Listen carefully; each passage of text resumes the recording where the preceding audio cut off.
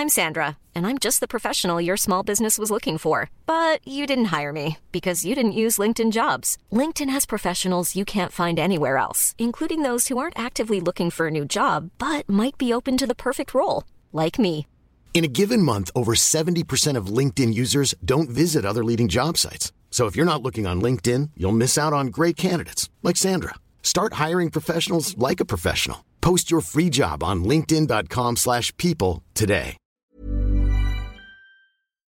Questions you have, answers I give is an exclusive listener Q&A podcast I do on the Steele Wars supporter page. Here's a clip from episode 7.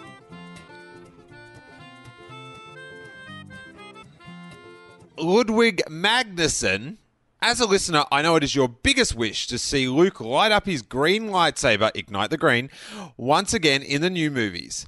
However, wasn't that lightsaber destroyed on the second Death Star?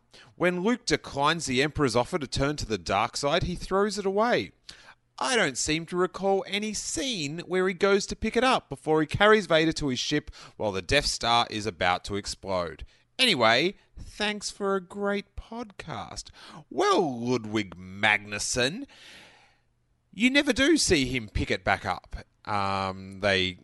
That's left to the audience's imagination. However, you do see it hanging from his belt during that sweet, sweet Ewok celebration.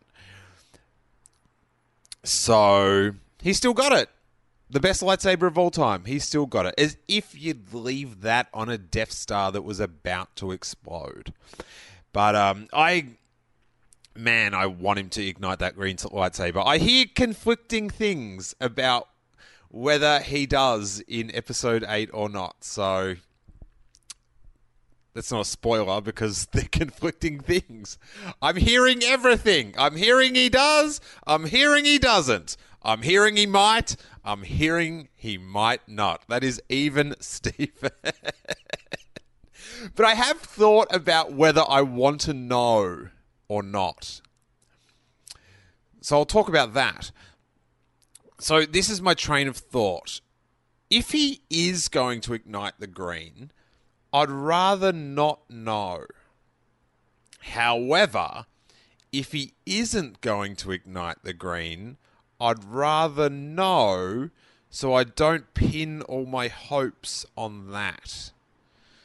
What a tricky situation that is. So I don't know. I think either way, once I see him do it, it's going to be the best thing ever, whether I know he's going to or not. But yeah, I think to save me just getting disappointed, I'd want to know if he doesn't. So therefore, I kind of want to know if he does, just to put my mind at ease. If anyone can get back to me with that information, that would be fantastic. Frush! Would you ever want to see a live-action Star Wars TV show? What format do you think may or may not work? Of course I would. Of course I would. I would also, maybe it's the easiest version, like to see a Star Wars cartoon not on a kid's network. Is that an oxymoron? I know it's for kids, but just, I don't know, just not, like, I don't think Star Wars, like Ezra, the way he just recites everything he's doing and stuff. There's no character in the films that acts like that. So I'd like to see a slight, more mature cartoon. But a live-action show, people are always pitching, this would be a great Netflix series. I would like it on Netflix or HBO or something, just not to have ads cut it up.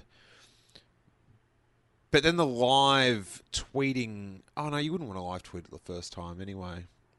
Live tweeting. I shouldn't get caught up in that sort of stuff. I think maybe the reaction, that would be cool, to be able to do an instant reaction show if everyone was watching it at the same time. Just having a sip of coffee here.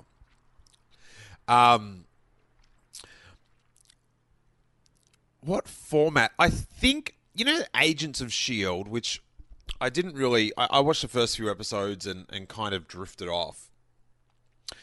I think that, which it had the original conceit that it was going to sort of follow along with the ongoing Marvel Cinematic Universe.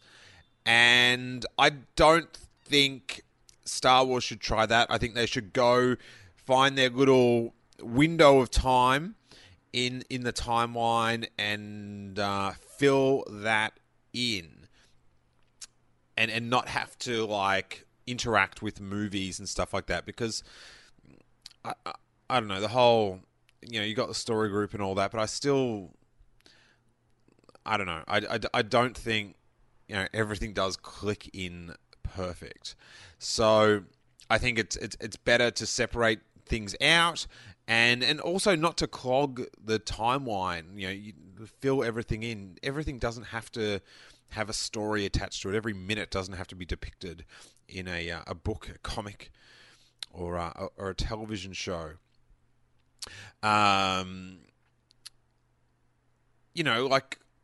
Of course, like a bounty hunter based thing that various bounty hunters could, you could go and follow their stories, and sometimes they team up or interact, would be fantastic. Some sort of Old Republic type, a bit more of a medieval type Jedi time period would be awesome. But I think when you put it in a timeline that's like direct with the current films or something, you're gonna suffer. It's not going to be as grand. You're used to seeing Star Wars on a television, even if it's a film. Sometimes I watched. There was a TV on at the bar last night, and it had some sci-fi series or something, and just the effects. They were not Star Wars effects. So, even when you look Battlestar Galactica, which was a great series, the new series of Battlestar Galactica is awesome, but its effects, its spaceship effects don't stack up. There's something a bit frosty of it compared to a Star Wars feature film. That whole 1313, that sounded pretty awesome, which was the underworld sort of, which is sort of that bounty hunter thing, which I think everyone's first sort of Star Wars TV show. What should it be? Bounty hunters. It's a rich world that we're all pretty fascinated in. What about a live action remake of those Ewoks cartoons, huh? We are the Ewoks, we're the heroes of the forest moon. The best. This month on the Steele Wars supporter page, I am dropping 31 pieces of audio content, which will mean it works out to one new piece a day in celebration of Rogue One, a Star Wars story. As well, you get complete access to our back catalogue library, all the full Steele Wars episodes, and all the bonus contents, all the other questions I have, answers you give, all the Gonk and Steele shows, and the movie commentaries. All for just $3 Australian a month, which is about $2.20 American. It helps keep the normal Steele Wars podcast running, and for that, I give you a ton of bonus content, especially this month, with new content each day. It all comes in an exclusive RSS feed or accessible through bandcamp.com, and all the normal Steele Wars episodes also come ad-free. What a month to be a Star Wars fan, and what a month to drop $3 on the Steele Wars supporter page. All those details are at steelewars.com.